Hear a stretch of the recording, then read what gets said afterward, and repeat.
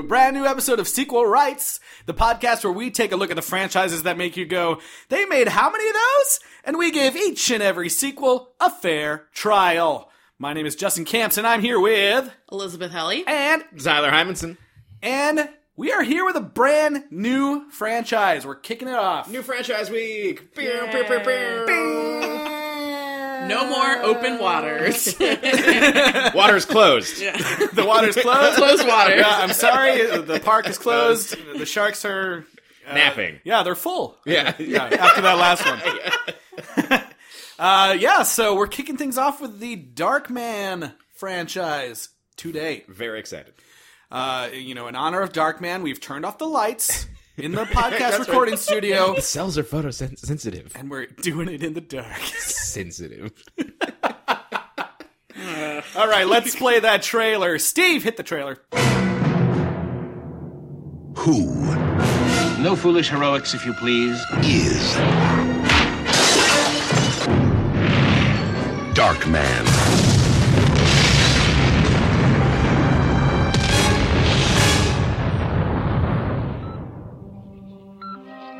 They destroyed everything he had,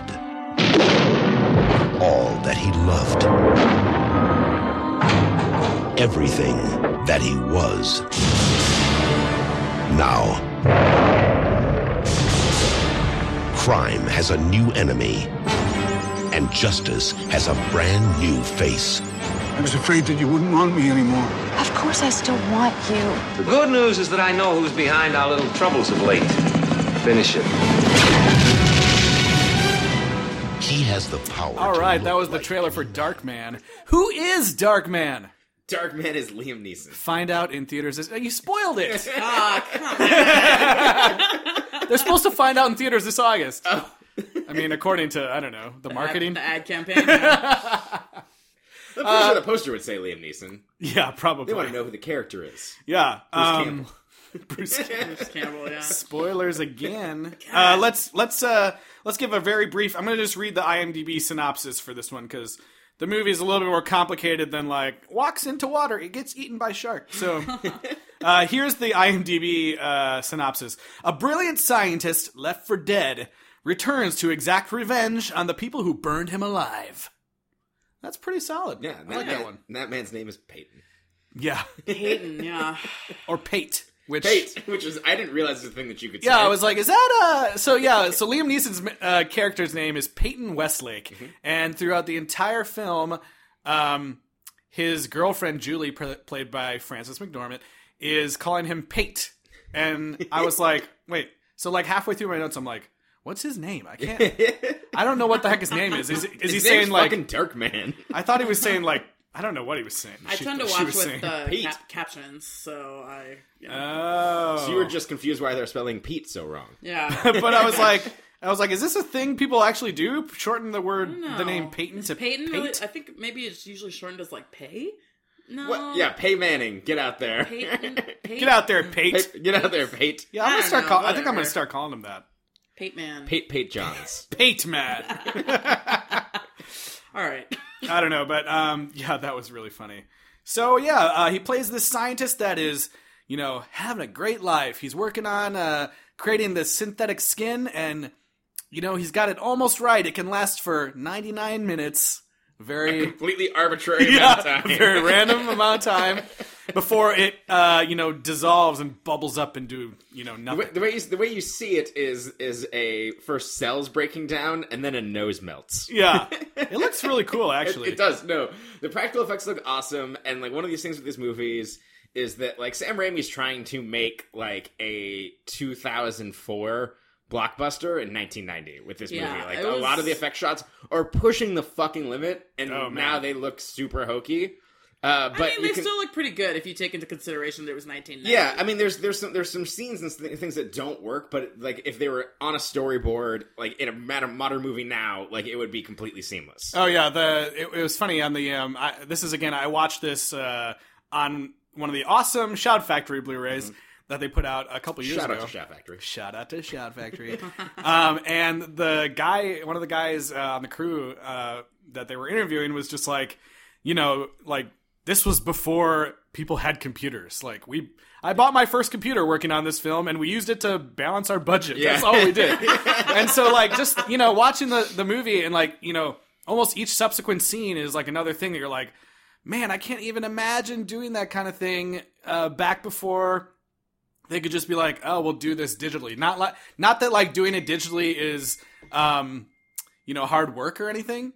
I mean, no, that's not what I mean. I mean, not that doing it digitally isn't hard work.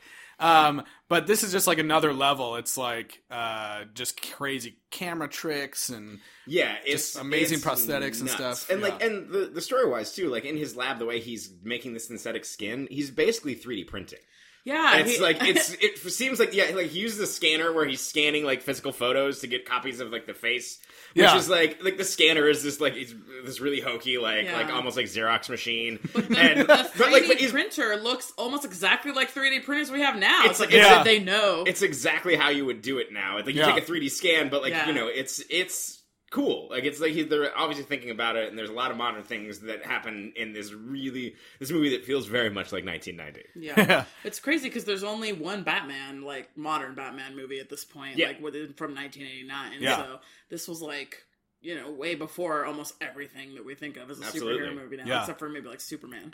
So yeah, and we should say that like I don't know if we mentioned yet, but this is directed by Sam Raimi.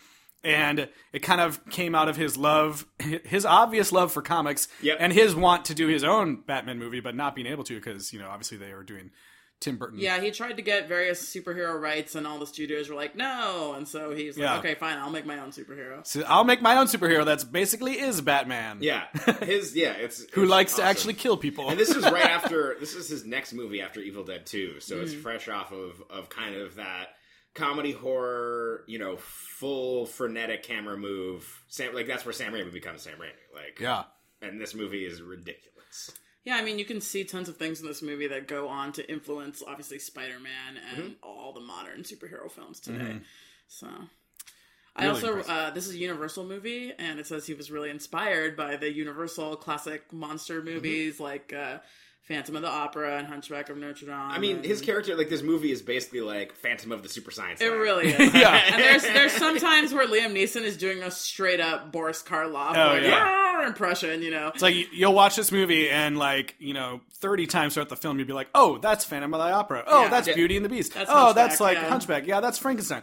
You know, it's like all these classic story tropes and character types, but just the way it's combined using like the most, you know, modern, you know, technology that they had and camera techniques and everything was just like, you know, makes it stand on its own, I think, apart from being like, oh, this is a Phantom of the Opera ripoff. Yeah, but I liked how they didn't bother to try and like hide it either. Like, it was very overt. Like, there was seriously a part where he was on a roof crouching next to two gargoyles. You know, like, I mean, they're not really hiding it. And what I love about that scene is that, like, you know he's about to appear and it just cuts to a gargoyle and you're like, here he comes. He's gonna be on the rooftop, there's gonna be a lightning strike. Do it, I'm excited.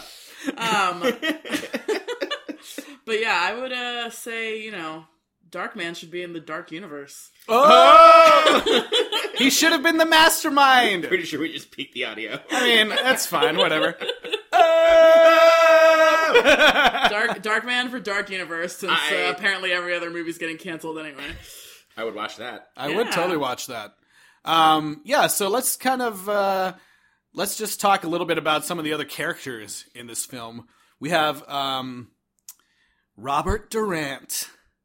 One of the main villains. We see him, the movie starts with, like, hey, here's the tone of this crazy-ass, like, gangster superhero movie, with Robert Durant kind of raiding this other dude's hideout. This guy, Eddie Black. Yeah, Eddie Black. You guessed it, is black. What? And also, I want to point out that Eddie Black had one of those huge suitcase cell phones in the beginning, yes, too. He did. Oh, yeah. So this breaking down the scene is worth it just because it is giving the flavor of what this whole series is going to be. Yeah. And so, like, and it's this Dick Tracy type, you know, it's gang. basically Free Fire. Yeah. And, oh, totally. And they come in and they say, hey, like, we gotta take all your weapons off your guys if we're going to meet. And so Eddie Black takes all of Durant's weapons and then, you know, threatens him. And then Durant's like, no, like, I have a threat for you. And turns out one of Durant's henchmen has a false leg that is in fact a machine gun. Yeah, and the henchman's name is Skippy. By the way. And then when they take his leg to shoot, he starts hopping around on his other foot. Yeah. The entire time, like he can't balance. In true Sam Raimi fashion, he cuts to a man hopping on one leg while everyone's being massacred. Yeah, this scene was insane because like the guy with the gun, the leg gun, is just shooting up everyone, and then it turns into this full on like action scene where like out of nowhere these cars like come bursting out of the shipping crates. I'm like, were there cars just sitting there with guys in them waiting for this? Cars come from crates. Yes. We know this. Yeah, they come bursting out of crates and they're driving around and people are getting shot and the whole time Skippy's jumping around. Yeah. Like it's so funny and like over the top. And violent. Like it's crazy violent. And then Durant, comes to Eddie Black and uses a cigar chopper to cut off 3 of his fingers. Yeah. And then he goes, I have bad news for you. I have 7 more reasons. And like he's applying these and cut off all of his fingers. Yeah. And then the Darkman credits play. Yes. Yeah. It was pretty intense. So it's that classic. I mean, Marvel movies do this today, where they introduce the villain before the movie even starts. Yep. You don't even get to you don't even meet Darkman until after. This is the first superhero origin story that's on that. Like I think that you get to see full. Like it's the modern day origin story because like even Tim Burton's Batman's not that. Right. That's true. It's like beat for beat like every Marvel movie. Yeah, Yeah, but it was totally. so far before that that it's Yeah. like it doesn't feel trite because you realize it's before everything else. So. Yeah, so they set him up as the big bad, and then they introduce the MacGuffin of the piece, which is this Memorandum. the memorandum. I wanted to call it the Zabriskie memorandum, but that's not what it's called. It's called like the. Yeah, I don't remember the guy's name. Yeah. It's like Gabluski or Yeah, something. yeah. Really odd name, yeah. Yeah. It has, Geraldo. Memorandum. but it has like a rabbit's foot type. Like it's a thing that everybody wants. So yeah, his girlfriend Julie, Frances McDormand, is a lawyer, and she has found this memorandum from her work that shows her boss is up to some kind of bribery things, and very pointedly, Liam Neeson puts a cup of coffee on top of the memorandum and leaves a coffee stain on there, so that later we know it's the same piece of paper. Yeah. Good move, art department. Yeah. So the her boss is kind of introduced as like I'm not such a bad guy, like I bribed some people, but I have plans for the future. But if you've ever read a comic book before, you know this guy's fucking evil. Yep. He's like, and the movie's not trying to hide that from you whatsoever. Yeah. He tries to be like, you better watch out. There's this other guy, Durant, who's trying to get this property I want, and he's pretty dangerous. And you're like, okay, sure, whatever, guy. Yeah, and so he basically kind of like vaguely threatens her, and then she gives up the ghost that the memorandum is not with her, and they're like, oh, well, I go wonder if it's at her boyfriend's house. Yeah, in the very next scene, Yeah. Durant shows up at Westlake's lab. I didn't realize that the lab and the house were together until this point, and then I was like, oh, okay. Yeah, I didn't really think that either, Yeah, I guess. but You know how you sleep Darkman's above your skin printer? Peyton's assistant, Yaki Tito, is a Japanese man. Tito! By the way, Yaki Tito could not be a Japanese name. There's no T, like T-I in Japanese. So, yeah. And actually, if you Google that term, most of the results are related to Darkman. No. So it's not a word. It's not That's a name. funny. So Could be a family name. Yeah. no, it's Is not. it? No, it could be purely Japanese. It's LA. You know, you could. So, Yaki Tito meets a gruesome end. Yeah, he gets shot clean through the head, just like Durant likes With a gold gun by Sam Raimi's little brother. Yep. Who's in all his movies, right? yep. Yeah. So then we get the like classic, Superhero origin. creations. Yeah. It's super brutal, this scene where they're beating him up. Like, at first I was like, superhero thing, but then I was like, oh god, this is like a lot, because they like beat the crap out of him and like put his face through a bunch of glass panels. Yep. Then they make him hold on, they put his hands on this really hot thing that like burns his hands to a crisp. Yeah, I think it was like electricity or It's something. it's an electromagnet. Yeah, and then they throw him in a vat of like boiling liquid of some sort. Yeah. Acid. And then they set up a trap with, what are those balancing birds? With a drinky bird. A drinky bird. And a yeah. lighter. A lighter and a bunch of gas yeah. going, and it explodes the building so much. He's already burned and disfigured. It explodes the building so much that his whole body is set on fire and launched out of the building into the sky into a nearby river. So guys, it took us 4 Species movies to get an explosion this cool. Darkman does it in 10 minutes. That's right. And it was I love the like crazy supervillain setup to this. Like he's got that Drinky Bird thing going, and you're just watching it like slowly. It's like tipping down to hit this lighter that he's been. And he's crawling through glass to stop it. Like he sees what's gonna happen. He's like, no. Yeah. And like the scene where his hands get burned is so cool. Like he grabs onto the thing to try to stop them from dunking his head into this vat of I don't even know what pink whatever skin acid. Yeah, sure. And like it burns his hands, and it like they had this crazy like I don't know if it was like stop motion or I think some of it was practical and some of it was painted on, but it's basically both of his forearms catch on fire and like it looks fucking great. And it you can see like the burns like ripple down his arm. And then there was a whole department in the credits just for that hand burning scene. Oh yeah. And then they dunk him in there, and they're holding him so maniacally, like yeah. They're like laughing. Really messed up. Yeah, they are taking like a lot of pleasure in doing it. It's like they don't even know this guy. Just a random scientist. So it's so insane. It was really disturbing. Yeah. So then there's this CG shot that doesn't quite work of him getting blown out of the. Yeah, he's like, and like there's like an aerial shot of the explosion behind him, and then he's obviously laying on a blue screen doing like wiggling his ass. It didn't really bother me that much because that's when I really started to see that like. This is very stylized to be like a graphic novel and a comic book. It's one of those things that and even does an even better job of this than Ang Lee's Hulk movie, which he tried much later on with transitions. But like every frame of this movie is a frame right out of a comic book. Even the transitions, even the way that the story progresses is straight out of a comic book.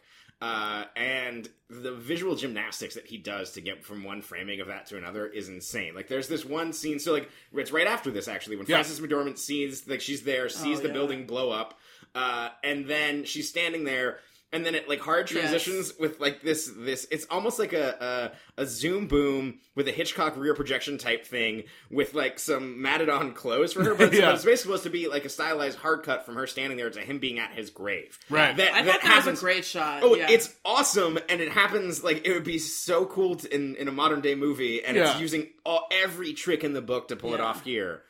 Because that's a cut that you see in a comic book movie. Yeah, it was very Which, by the way, I'm pretty sure that cemetery is Evergreen, where my great-grandparents are buried in East LA. Oh, dang. But yeah, we should also say, like, most of this, or all of this movie was filmed in, like, it's LA for Detroit, I think, because in the beginning they have bins that say it's in Detroit, but yeah, it's very, very, so many LA shots. Like, they throw him out of a window one time, like, on Broadway, and I'm like, oh, that's next door to my work. I mean, and they go to Hop Louie. Yeah, like, right, that's true. Her law office is located in the Bonaventure. They make sure to show you the establishing shot, and all the skyline shots are of LA, so. Yeah, famously Hop Louie. Yeah, Chinatown. But I think that it's closed now, but damn, I love that place. Yeah, that's too bad. Yes, so one thing that we forgot to mention that is important, like every superhero origin story, Frances McDormand is the love interest, and he tries to propose to her before he gets blown up. Right. And she's like, I'll think about it. Yeah. I need to think about it, Pete. Oh, his name is Pete? No, it's not Pete. It sets up that, like, he had everything, you know? Yeah. Successful skin printing business. Yeah, so, I mean... Girl of his dreams. Was it a business? So after the funeral, we find out that his body has been discovered, and they just think he's a John Doe homeless guy, and they have...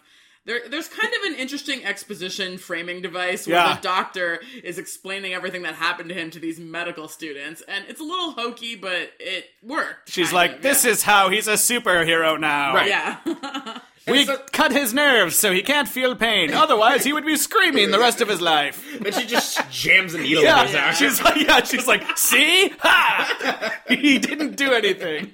And for some reason, he's on, like, a wheel being turned around in a circle. Like in the Da Vinci one of those pose. circus things. Yeah. Like, there's a lot of circus imagery in the movie, too. And he has augmented strength. Right. Yeah. Which is why we have him strapped down, naturally. He has super strength, but he also has, like, uncontrollable emotions, which are going to cause outbursts. Basically, they trimmed a part of his brain to cut off pain because as a humanitarian thing, because his burns were so bad. But this trim to the brain has side effects: super strength and madness. Yep. That sounds good. I don't know. So yeah, for some reason he gets pissed and escapes and jumps out the window and is wandering around in the rain. Something reminds him of being murdered. I don't remember. I think he just wakes up and is like, "Where am I?" Yeah. And then like breaks out and jumps out the window. Right. Yeah. Frankenstein stuff. So he immediately goes to, where his lab was, and I guess her apartment was pretty close because he sees her walking, and he goes up to her right away, which I was sort of like relieved to see happen because, I don't know, I didn't want it to be like a Deadpool thing where he's like, I can't see her, like for the entire movie. He went up to her right away, and she, I hit his computer, and she did not recognize him at all and got scared. So I was like, okay, at least like they got that out of the way and they weren't. I like that scene because his voice was so like, yeah. Underwater Liam Neeson. just like that. I mean, it was also raining. So. Yeah. Okay, so That's what it was. It was the rain. So he decides to gather together whatever his equipment he can. He sets up shop. His Magnavox. In an abandoned warehouse, and starts again on the skin. I wonder how many trips it took him to take it all the way to that warehouse. No, dude, because he had a shopping cart. Took one. He sets up his lab in this warehouse so quickly and like pretty much exactly the same as what it was. I'm like, how is that? All that equipment was still there to do that? It's like the Junktown version of it though. It's like he's using like Sparklets bottles to hold skin fluid. There's like rats like bottles. running in wheels to power everything. There's a cat that doesn't want to be friends with him because he's so ugly. And is he a freak? And am I a freak? Oh yeah, did we get to that part yet? I don't know. I mean, pretty much. The funniest thing about this scene is so he's obviously like trying to find a way to print his original face so that he can get back with Julie, right? Yeah. I don't know if this happens before or afterwards, but there's one point where he's using the microscope and his hands catch on fire. Yeah. And it's hilarious. That's how he realizes he can't feel pain. Yeah, and then so his hands are on fire, and then like he just like slowly puts it out, and then he just starts screaming, "My hands! They took my hands!" And I'm like, "They're right there, buddy. Like you got them. Like you can't feel anything else."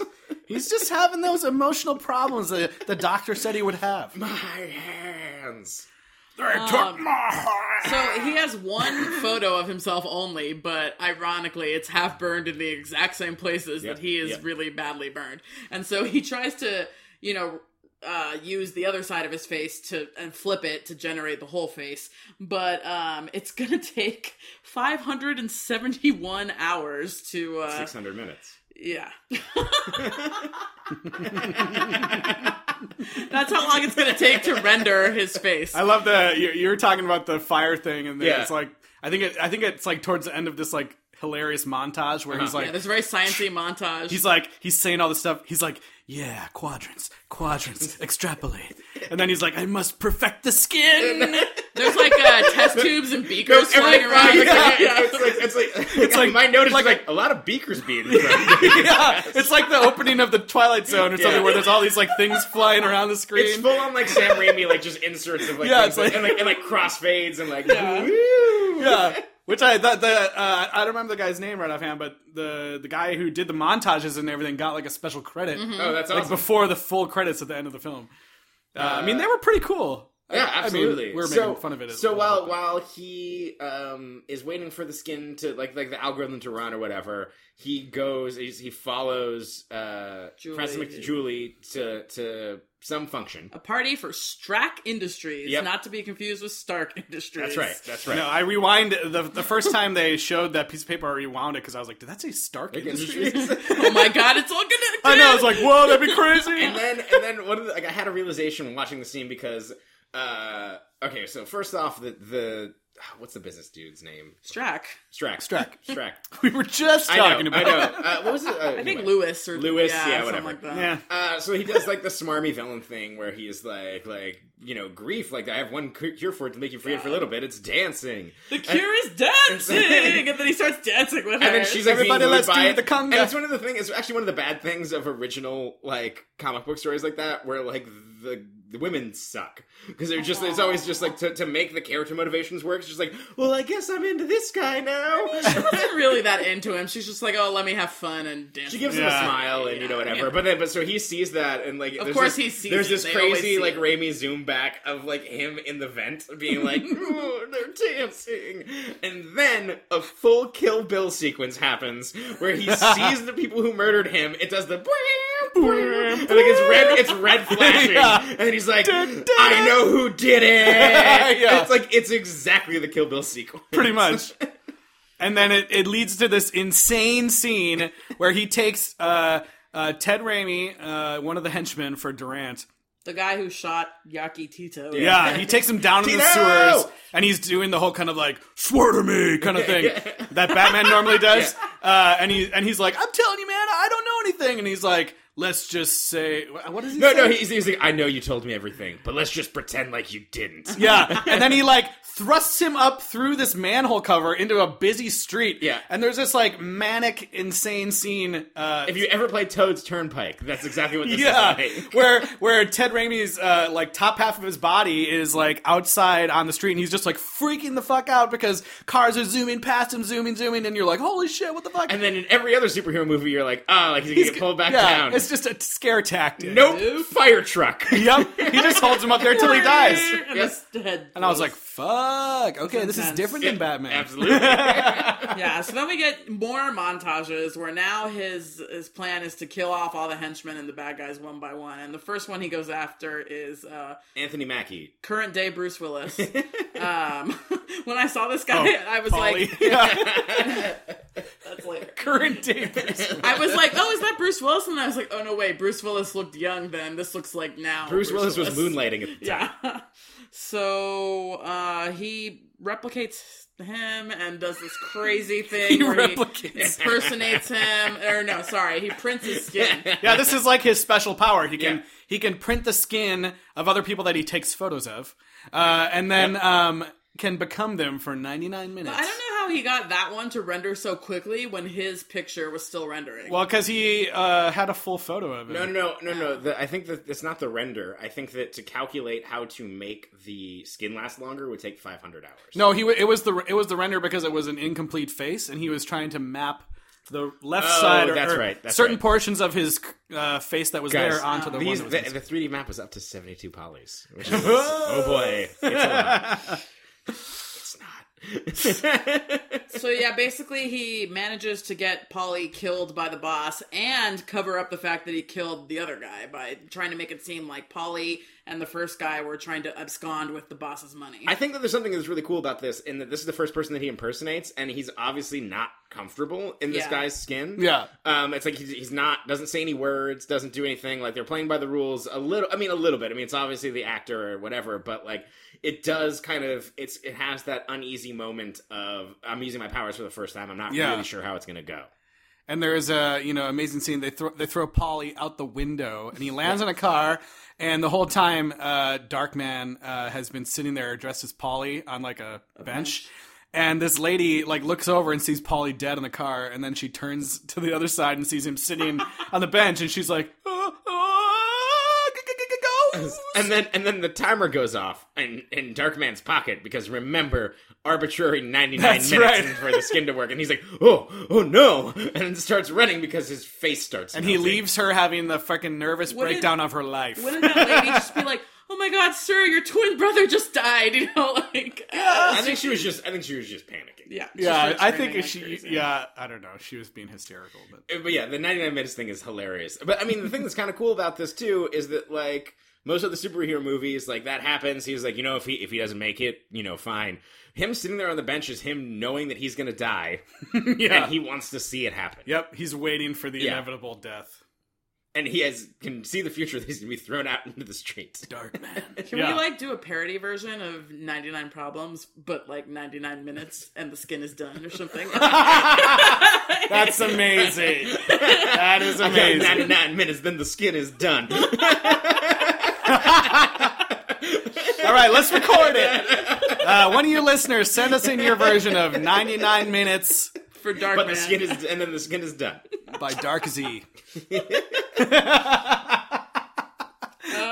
So one thing that I found really weird was every time he would go back to his lab, he would put on the original, like, dirty, gross gauze. Like, he never got new, clean gauze. Like, it was always like, let me put back on this dirty gauze that's gotten wet 5 times and is, like, dark brown. It's because he spent all his money building this fucking lab back up. Yes. He's like, oh, my gauze dollars went into the rat machine. He used clean gauze to cover his face when he had the poly face on, but then when he went back to the lab after that, he put the dirty gauze back on. It's super safe to say that as a kid, Sam Raimi loved The Invisible Man and the scene where he took the gauze off his face, because it happens in this movie like 6 times. Oh, yeah. And he goes, oh my god, my face! Every time. Yeah. Like he forgot. So there's one time when he gets frustrated that the skin is not working, and he submits to a fit of rage and starts singing about how he's a circus. He's yelling freak. at a cat. He's Yeah. like, the cat's like, he's like, are you trying to judge me? You think I'm some sort of circus freak? Yeah. And then he starts dancing and singing, just $5 to see the dancing freak, and like dancing around. With a funnel on his head. Yeah. Yeah, exactly. Yeah, he puts like a Tin Man funnel. He looks like a and little starts, clown, dancing. yeah. Fully losing it. Yeah. Okay. And then he goes shithouse with a 2x4 and just a bunch of his garbage. Yeah, he kills Yeah. him. He goes to his crate room. He's got the lab totally built, and then when he goes on his rampage, he's in like a different hallway where it's all just like boxes and crates. It's his rage room. Yeah, exactly. Yeah. And then, shortly after this, there's a scene at the carnival where he's, wait, I guess we kind of like skipped over him making his own face finally. So basically, like, reuniting. his face takes just long enough to render where he murders 2 people. Yeah. But then he gets to have his own face and reunite with Julie, who's initially shocked. Which she's terrified because he chooses to reveal himself at the fucking cemetery. Yeah. At his grave. It's like, you've been following her the entire time. Like, yes, she's coming to pay respects to you. Yeah. Don't do it at the cemetery. stands off in Phantom the of the distance. Opera thing. Yeah. Cemetery He stands scene, off yeah. creepily in the distance and then goes, Julie, it's me. And anyone would be like, what the fuck? Yeah. You're dead. Oh my gosh. This guy was just in a coma. Yeah. And then he tells her an elaborate lie that he's in a therapy group that doesn't want him to see her for more than 99 minutes. Well, he says, doesn't he? Yeah, he says he has like treatments or something. He has treatments. So he doesn't want to like start their relationship back up right away. Yeah. Yeah. But they still kind of go on dates, and we do get a scene with Durant, and we get to see his cigar box of fingers that he that was creepy. Yeah. that he's keeping, and he also pets a dead rabbit corpse as a pet. As you do. And this is where the Dark Man impersonates Durant, and he holds up a convenience store and causes him to be arrested. And then there's a whole Chinese restaurant gag with a revolving door where the 2 Durants are running around the revolving door. This is like probably my favorite part. I don't know. I thought this scene is awesome, and another example of like the impressive, camera work that they had to do. They basically had to rig they built the revolving door into the existing Chinese restaurant, and they had to film. Apparently what they did was they had the camera hooked up to this computer that they had that only handled motion control. Yep. So it would move the camera in a very specific pattern, and they would film Larry Drake, the amazing Larry Drake, as Robert Durant. They'd film him doing his one version, and then they rebuilt that stage somewhere else and reset up everything with the motion control camera and everything, and have him act out the other half. Which is a really insane practical way to use motion control. Yeah. But, most shots that you see in movies like today are a motion control shot of some kind, Right. and this is a very, very they're just digitally replacing. They're not rebuilding in a physical location. Yeah, they were That's fucking crazy. They that were did that. shooting over the same film they had already shot. Yep. Which That's is fucking awesome. Yeah, it's just the planning and everything that went into that is insane, and it looks really good. Yep. I hadn't seen this movie before, but I swear I had seen that shot. They during the special features they pull up this still of the 2 Durants stuck in the revolving door staring at each other, And I swear I'd seen that like photo somewhere, so Yeah. that might have seeped into my Well, brain it's really somewhere. funny because the other henchman, the Hispanic one, Rudy, is trying to, they're both yelling at him, shoot him, he's not the real one, I'm the real one, shoot him. And Yeah. so he's like pointing his gun at the revolving door and being like, which one do I shoot? Yeah. And like he constantly yells out like really stereotypical Mexican Yeah, he's phrases. like, ay, Dios mío. Yeah, he yells out, ay, Dios mío, ¿qué pasa? There's two of these sons of bitches. Yeah, that's exactly what he says. So funny. That's exactly I'm what he says. dying. So, yeah, that happens, but it does not kill Durant. Yeah, Durant gets knocked out, and Darkman runs away, and Durant wakes up like, "You idiots! What were you thinking?" That kind of thing. And then there's this sweet shot of the Durant mask melting in the sun. yeah, because they're like, "What the fuck?" And then is this before? Like, there's another date that he goes on. Yeah, then with- we get the circus date. yeah, circus Yeah. date. There's a date where they're at this carnival, and everything's going great, and then they play. He's like mindlessly playing this like carny game, you know, where you have to throw the baseball to hit the milk. Yeah, no, they're like, I'm so in love Jugs with you. Like, I down. don't want to miss you. Like, I love you so much. And he's like, I'm gonna win you a big fuzzy elephant. Like, Yeah. it's gonna be great. But I love you also so in the much. back- Misses, The and then circus barker is introducing the mutant man who That's right.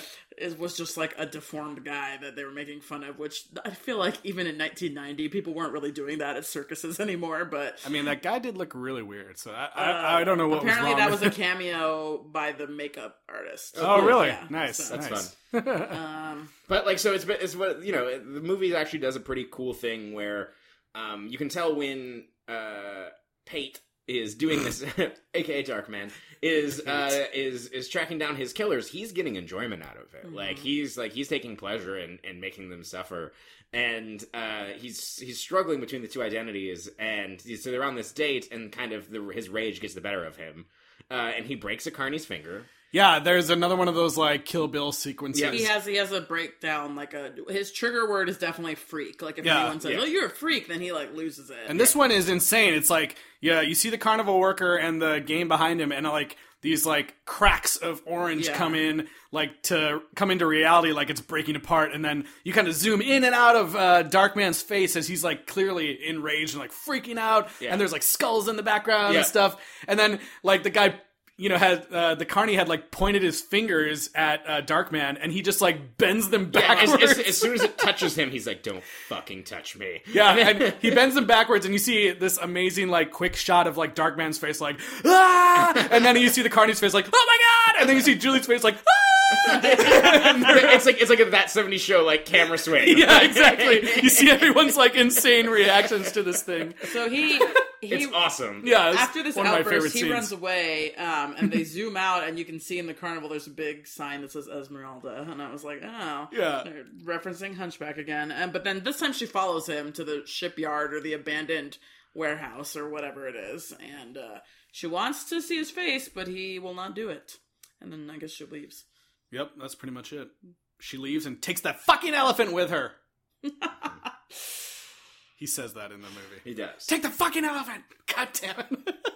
So I think she goes again to the boss. He reveals his evil plan with a lot of exposition. Yeah, there's a funny he gets this whole scene where like he's like, I'm building the future, and he opens up this crazy like window on his corner office, and you see that they're already building it in the background. But they said on the DVD or on the Blu-ray that there's this deleted scene where like originally Sam Raimi was like wanted Strack to be like just getting out of the shower and like walking through his office with the towel on, and then he would walk over to this like box full of like Spanish like gold currants or something, and like pour them over his body. That's amazing. And Why does that happen? They said that the studio was like, I'm not really sure what's happening here. I thought this was supposed to be like a summer action movie. It's called McDucking. What is this? Yeah. And so that scene did not make the final movie, but I was like, that's hilarious. They were going to have him just be like, yeah, I'm rich. I'm so rich. So Strack and Durant basically capture Julie to lure out Darkman, and then we get the big set piece of this movie, which is a truck helicopter chase where Liam Neeson is hanging from a helicopter all over downtown LA for like 15 minutes. Yeah, this is nuts. Apparently they had to shut down 9 city blocks for 4 weekends in a row. Oh my god. In downtown Los Angeles. If that happened now, I'd be so pissed. Yeah. And this scene is insane. Like, I guess throughout the filming of this movie, the studio was seeing dailies and everything, and they were really loving what they were seeing, so they kind of like decided that, hey, this is going to be like our big summer movie release. Let's keep adding like more money in and do more crazy stuff. And so they expanded this, insane helicopter chase There scene. are so many practical explosions in this. Yeah. It's fucking crazy. And like, it does kind of start like, yes, it eventually gets to the helicopter and all this crazy shit, but it starts with like a classic, like, the movie's been so into the 50s comic book Dick Tracy type thing where it's like, okay, like, yep, like he's at the carnival, he's scared of being a freak, like there's Phantom of the Opera, and like it's all these classic references. And then so it's like, oh, the gangster's gonna take him, and it all feels rooted in like the classic noir action gangster comic book shit. Mm-hmm. And then like he gets out onto the rooftop, and then here they fly up on a helicopter. They all have fully automatic weapons and grenade launchers, and it's like, oh fuck! Like it breaks the entire mold of the entire theme that it's been setting up, and it's almost like that like. Mission Impossible 3 kind of is the same thing, where that helicopter flies up on that bridge scene. Where it's just like, this is escalating to a whole other level that I didn't think it was supposed to, and it's awesome. Yeah, there's lots of Mission Impossible. There's a scene towards the end when Durant finally dies. Like the helicopter that he's in hits the top of this like tunnel. Because it's strapped to the train. Yeah, because it's strapped to this like semi that's driving through the tunnel, and and then there's a shot that like they repeated basically right in the first Mission Impossible. Mission Impossible when Tom Cruise is like the helicopter explodes, Tom Cruise flies and lands on the train. There's the same exact shot in this movie, which came out obviously before that, where Darkman is like, burn in hell, you piece of shit. As the helicopter like explodes behind him as he drives down the tunnel, and I was like, that was fucking sweet. How did they do that? And the conceit of the helicopter is Darkman's hanging from this rope, like flailing around it and like whipping around. There's obviously a stuntman hanging off a rope off a helicopter, which is like fucking terrifying. But it's also like, yeah, he really wanted to make a Spider-Man movie. He's flying around on this rope. It's very Spider-Man, and it's very, like, Phantom, because he keeps, like, putting his cape over his face and stuff, and swinging his cape around. And, like, there's all these cut-ins of him, like, just holding onto the line, like, speeding between buildings. And, I mean, there's, like, a helicopter chase. There's a police helicopter that shows up, and...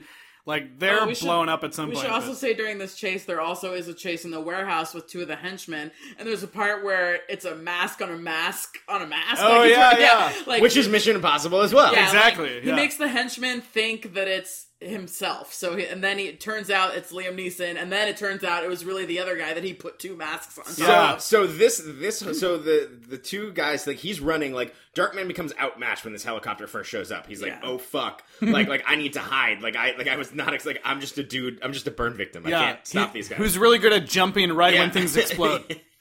They're like he's shooting a grenade launcher at him, and he's like, he would just always be like, I jumped, you missed me, I jumped again. So then these 2 henchmen, like they go into this fucking warehouse, and then he's like my turf, because it's like his lab or whatever, and then it turns into fucking Saw, because he sets up like traps and like puzzle games for them, because like what happens, like he gets one guy like in pure Batman style of like, I'm close by, and then scares him in the shadows. Then the guy, his friend's out there looking, and then his friend is approached by a guy who looks just like himself. That he then shoots. Oh, no. Then he knocks him out, then pulls off the mask, and then it looks like Peyton Westlake. Then he shoots that dude, then he takes off the Peyton Westlake mask, and then it's his buddy. And he's like, no! And then he looks around, and there's all the gas is on around him. Then he sees the same Drinky Bird thing. But... and he's like, he runs over, he's like, oh my god, I need to stop it. And he reaches through, and it's a hologram. It was the hologram from the lab! And then he sees the real bird, and he's like, oh, fuck. And then the building explodes, and I believe Darkman uses it almost to... Oh, no. He's already on the helicopter, but then, like, it explodes behind him. Crazy, like, and you're like, damn. That was crazy. Like, why did he have to explode the lab again just to kill that one guy? It's like, now you're going to have to rebuild again to make more masks later. He doesn't care. It's the end of the movie. So everybody's pretty much gone now, except for Strack and Julie and Darkman and like one henchman. Yeah. And they're up at the top of a skyscraper that's being built. And it turns out that Strack had to work on skyscrapers when he was little, and so he's really good at jumping around on metal beams in the sky without falling. It's just really kind of cool, like, cause like he's like, it's him being like, it's like the industrial family type thing, and he's like, my dad made me work for a living. Like, I had to work up and like help build the buildings that built my fortune. So I'm really comfortable up here on the top of these things. I'm not scared at all. Like, I build things for a living. Yeah, there's a hilarious scene where he's like up there and he's like, monologuing. Everything's mine, it's all mine, and he's like, because I built it all. And he like. It's like one of those things where he like throws his hands in the air, and then the background centers around like his bullshit like City of the Future, and it's like it's right out of a comic book, and it's awesome. There's also a part where he just unprovokedly admits that he killed his first wife to get the deeds to property. Yeah, that's right. It's like, okay. Damn. Like, nobody was asking you to admit that. Like, we didn't even know about that. Like, we didn't even know who she was. Why'd you bring that up? Like, I don't know. But, yeah, he's basically, his point is he's trying to say now that Darkman is just as bad as him because he's murdered people. We're not so different, to get you and I. Yeah, who's the real monster? Exactly. And I think the monster is the dude who has an assault like nail gun. Dude, I was like, is that what rivet guns really look like? And I looked it up, I'm like, no, that's not what they look like. He was basically shooting him. That's what I was thinking. I was like, okay, well, they did look like that in video games. He was shooting him with that pretty much point blank, but Liam Neeson's heightened senses allowed him to somehow dodge the point blank rivet. And there's some really awesome like Raimi shots of like from the perspective of like inside the rivet, so like you can see like the circle around it, and it's like you're traveling with the bullet, which is awesome. But then it builds a classic Darkman set piece. What do you mean? Of Darkman's hand gets riveted to a piece of steel. That's right. While he like monologues, and then he has a Darkman freak out because he can feel no pain. Because he says, "You're just a freak," and he's like, "Freak." And then he just rips his hand out because he feels no pain, and then decks Stark with it. Yeah. Strack. I love the Tony Stark. I love the shot of like, so like the henchman had dropped Julie off the edge and she's like hanging on this ledge. She's hanging on some rebar with the handcuffs. And Darkman like swings like George of the Jungle style to grab her. No, it's a Mary Jane like smash. Yeah, totally. Yeah. And there's this shot of like Strax shooting the rivet gun and his face is just like, I'm shooting at you. Up again. Yeah. It's just like he has like the crazy comic book villain face on it. It's so great. That actor. I didn't even know who is the guy who played that. His name is Colin Friels. Friels, yeah. He's married to Judy Davis. He played a great over the top corporate super villain. fun. Yeah. So then finally Darkman gets the upper hand and he's holding Strack over the edge, and Strack's like, "You can't even kill me. You don't have it in you." And that's right. You'll be thinking about this the rest of your life. You'll never be able to live with it. And in any other movie, you'd be like, he's going to pull him up and put him in jail. But not Darkman, because Darkman's a badass. He drops him. He drops that motherfucker. He's really dark in more than one way. Yeah, he drops him, and then he says, "I'm learning to live with a lot of things." Oh! And I will mention that one of the things that also happens in this movie is like he's hiding his face the entire time. The entire time you never see like how bad it is. They make a point of you not seeing like how fucked up he is. You kind of get like as the movie goes on, you see more and more of his face, like that. He's got crazy skeleton teeth. So at the top of this scene, Strack rips it off, and this is the time that Francis Dormant sees him for what he is for the first time. And like it's pretty horrific. It's pretty bad. And it's one of those other things that happens in modern day superhero movies where it's like you don't see the full suit, you don't see the hero being the hero until the third act, and it does the same thing here. And Sam Raimi's hero is his uniform, his power is being grotesque. Yeah. And so even after Strack is gone, Darkman's like, "Don't look at me." He's doing the Christina Aguilera, "Don't look at me." And then they kind of decide to go their separate ways, and it's a bittersweet. Yeah. Well, she wants to like stay with him, and he's like, "Peyton is gone." Yeah. Yeah. He's like I've learned like I thought my skin could change. I thought I could fix it, but like I've changed on the inside, and like I'm not going to change back. Yeah. She tries to chase after him, but he escapes by turning into Bruce Campbell. That's right. Which I thought was awesome. It's the best. Because apparently, yeah, go ahead. I wasn't expecting that. Like, she follows after him, and he, you know, goes off into the crowd, and she's like stopping all these guys wearing trench coats, and like everyone's wearing a trench coat. It's like she's like, yeah, paint, it's LA paint? Detroit. It's LA Detroit. Of course, everyone's wearing trench coats. And then, yeah, you see like zoom off into the distance. You see a guy turn around, and it's Bruce Campbell, and then MVP and then it's the superhero like I'm everyone. And no one. Yeah. This is his classic line. Yeah, he's like, it shows Bruce Campbell's face, and yeah, he says, I'm everyone and no one. And then that Danny everywhere, score. nowhere. And then he's like, call me Dark Man. Dark Man. And then it goes, yeah, just like that. The Blu-ray that I have, the main menu, it comes up with the Darkman logo, and then he goes, call me Darkman. And then the music plays, and it just like, if you let it sit there, it just repeats over and over like, call me Darkman.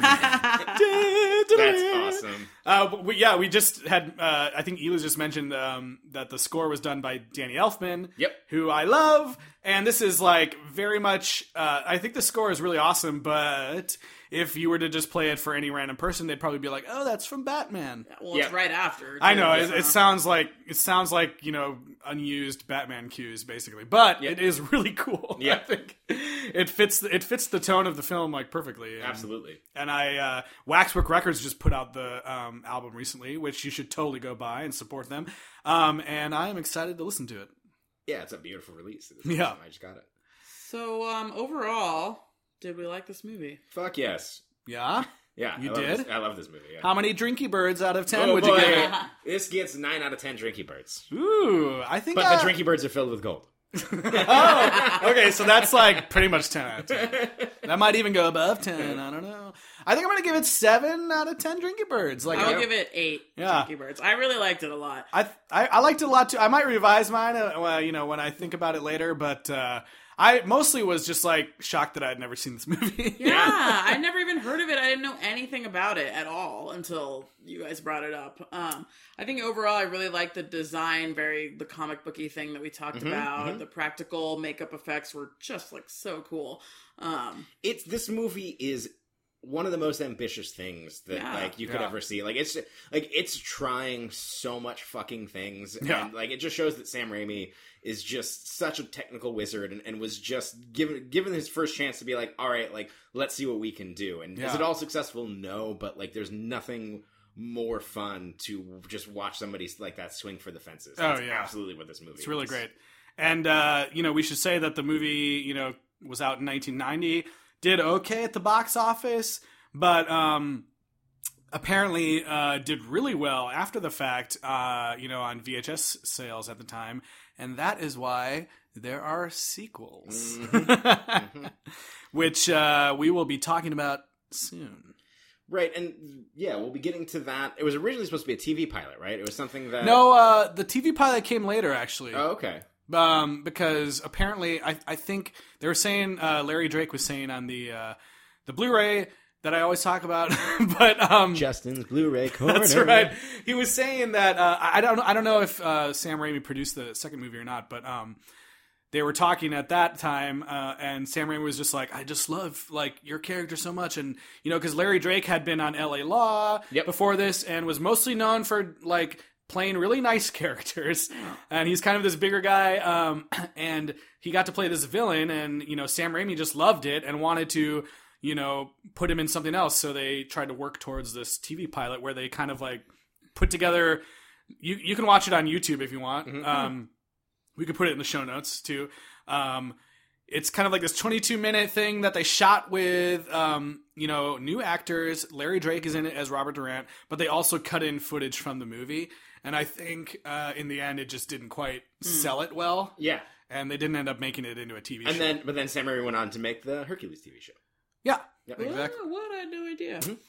Okay, so what's the next one called? The next one is called Darkman 2, The Return of Durant. Oh, shit! We're supposed to think that Durant died in the helicopter explosion. Yes, okay. for sure. I mean, any person would think he was dead. Yeah. So he'll be back, I guess. I'm excited to, you know, I feel like more than any of the films, well, Species...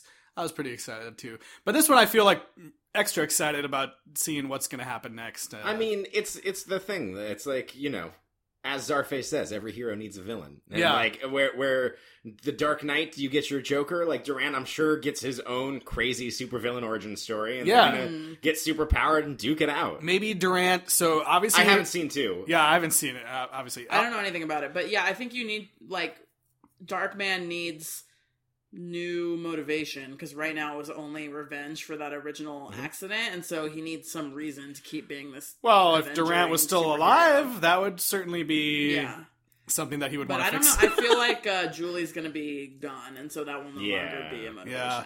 Maybe Durant, I mean, maybe he survived with burns himself, and now he by the way, I did read that Liam Neeson actually worked with, burn victim organizations to, understand. Yeah, he went to, burn boards. And, that's awesome. It's funny how Sam Raimi had to fight for... He didn't want Liam Neeson, he wanted Bruce Campbell. Yeah. And the studio was like, no. Yeah. We'll get that guy.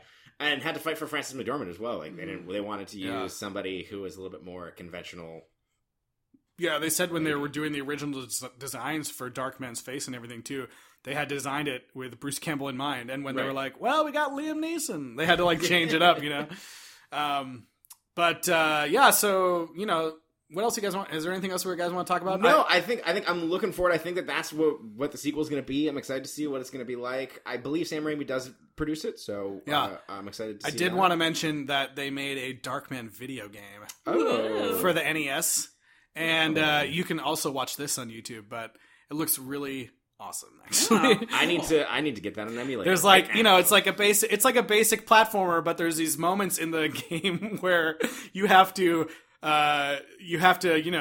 create the fake face of Polly or Durant, and so there's these first person parts in the game where it's kind of like Time Crisis type thing where you're looking at a building with a bunch of windows.